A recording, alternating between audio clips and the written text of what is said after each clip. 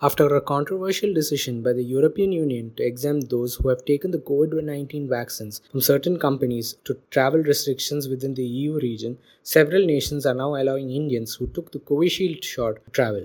Here's all you need to know. Hello and welcome to News Explained. I'm your host, Siddharth.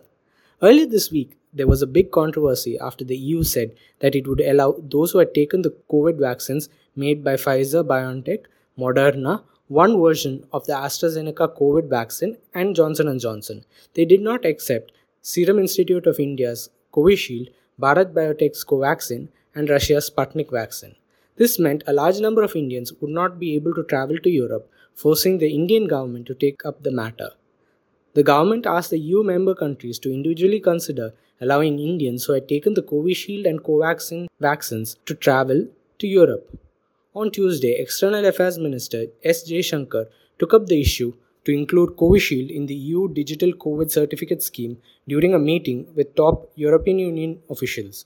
Now, 9 European nations have accepted Covishield vaccines for travel to their countries: Austria, Germany, Slovenia, Greece, Iceland, Ireland, and Spain are among the countries that will allow travel by people who have taken Covishield vaccine.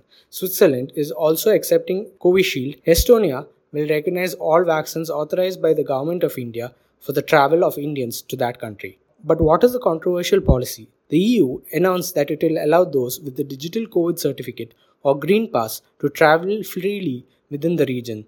It is said that a person who has taken vaccines authorized by the European Medicines Agency will be exempted from travel restrictions within the region.